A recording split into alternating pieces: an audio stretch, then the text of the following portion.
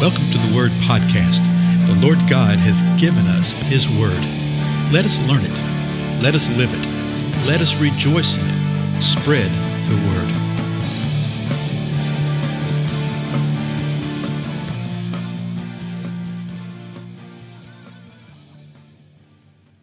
Well, blessings, everybody. This is Dale. Thank you so much for joining with me today on the Word Podcast.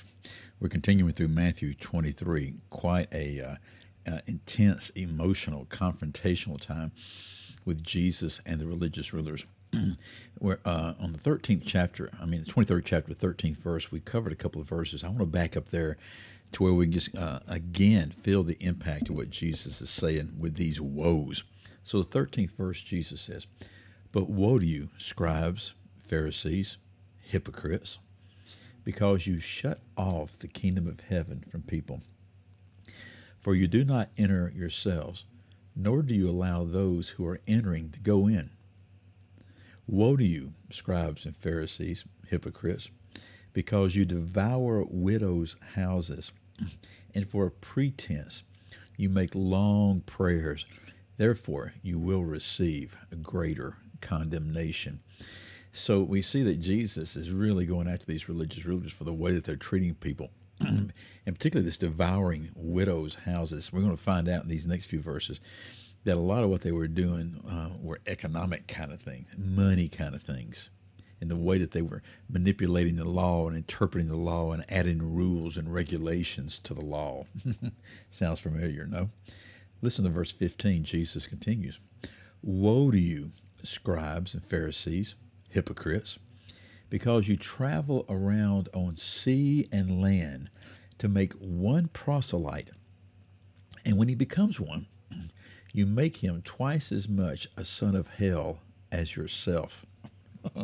This is Jesus speaking, folks. This is intense, serious, in-your-face truth. Because what does he say? Hey, you religious rulers, you travel everywhere. You'll go from over the sea and over land to convert one person. That's what a proselyte is, someone who's been converted to your belief system. And he says, you do this to make one proselyte, and when you do, you make him twice as much a son of hell as you yourself are. What in the world does that mean? I have a couple of thoughts on it, but I think there's probably a lot more to it than I know right now. But the idea is basically this. Okay, you're bad enough. But he's already told them, remember what he said to the people? These religious rulers, they have seated themselves in the seat of Moses. The things that they teach you, do, but don't do as they do. So they were teaching the truth of Moses and saying, here's what the law says. Well, that was the truth. But then they didn't live by it by themselves. So now they take someone who's not a Jewish person, a Gentile, they convert them to their faith, to Judaism, and then they teach them to do this, and yet they themselves are hypocrites, the religious rulers. And he's saying, you're bringing this person into this system, and you're not even abiding by it yourself, and you're making them twice as bad as you are, because they're coming in as Gentiles, right? And they're saying, this is a badge for you, that you've got somebody that you converted, and yet you're still not living the way that you're supposed to. So you make them twice as much the son of hell as you are. You're a son of hell because you're going through this, and they're coming in riding on your coattails like this, and they're going to emulate your lifestyle and be like you. The point is, he isn't going back after the proselyte. He's going after the religious rulers and what they are doing. But he doesn't stop there. Verse 16, Jesus speaking. "Woe to you, blind guides." So what does he call them? A blind guide. You're supposed to be the guide of the people. You're supposed to be one that's bringing forth the word, manifesting the word by your life. And yet you're blind. You can't even see. You're supposed to be leading and you can't see. Woe to you, blind guides, who say, "Whoever swears by the temple, that is nothing. But whoever swears by the gold of the temple is obligated." So these next few verses right here, he speaks to this thing right here, this gold in the temple.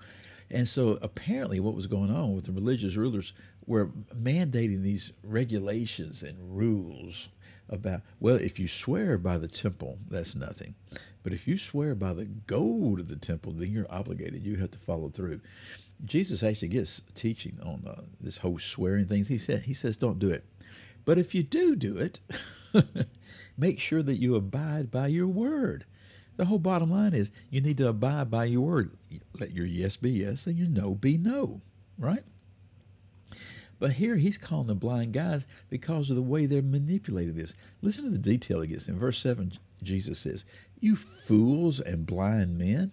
So now he's doubling down. They're blind guys, and they're fool. Jesus says, which is more important, the gold or the temple that sanctified the gold? See, the temple was the presence of God, and it was the temple that sanctified or made holy, set apart, okay, consecrated the gold.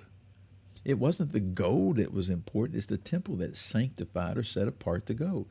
Verse 18, Jesus says, and whoever swears by the altar, that is nothing, but whoever swears by the offering on it, he is obligated. So Jesus is just bringing them to task here for what they're saying. He says, so if you swear by the altar, that's nothing.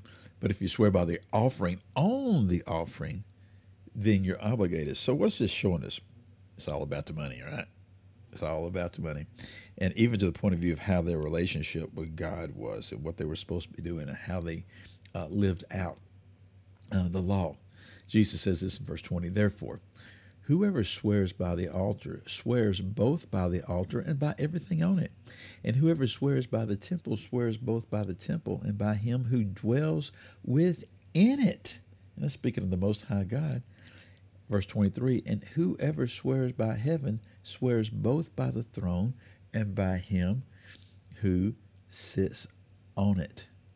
So you see, Jesus gets us some detail right here. He says, you are perverting this whole system. And this thing of swearing by this, well, you don't really have to be obligated. We understand you don't really have to follow through with it. But boy, if you swear by that gold, if you swear by that offering, then you are obligated. He's showing them how they are exactly what he called them. What did he call them? Blind guys, fools, hypocrites. And it's because of the way that they were doing this. Verse 22 again. And whoever swears by heaven swears both by the throne of God and by him who sits on it. So Jesus is driving home this point. You can't sit there and say, oh, well, this right here, if I swear by this, you don't really have to take me seriously because, I don't really mean it. Or if you swear like this, oh, we're going to really take you seriously because you got gold and offering involved with this. Jesus says you are being hypocrites. You are blind. You are fools. Remember, folks, he's saying this to their face. Okay? He's saying it in front of the people, but he's saying it with the religious rulers there. I tell you what, sadly, nothing much has changed. We have such a tendency to function and operate with these same type of distractions, shall we say. We really, really need to hear the word and the warning of the Lord right here, not to be hypocritical in the way we handle things and what we say and how we teach and interpret the Word of God. Jesus moves into something else right here, which I think I want to say for the next time, because this is pretty profound. So I will see y'all then, okay? Thank you so much. Bye-bye.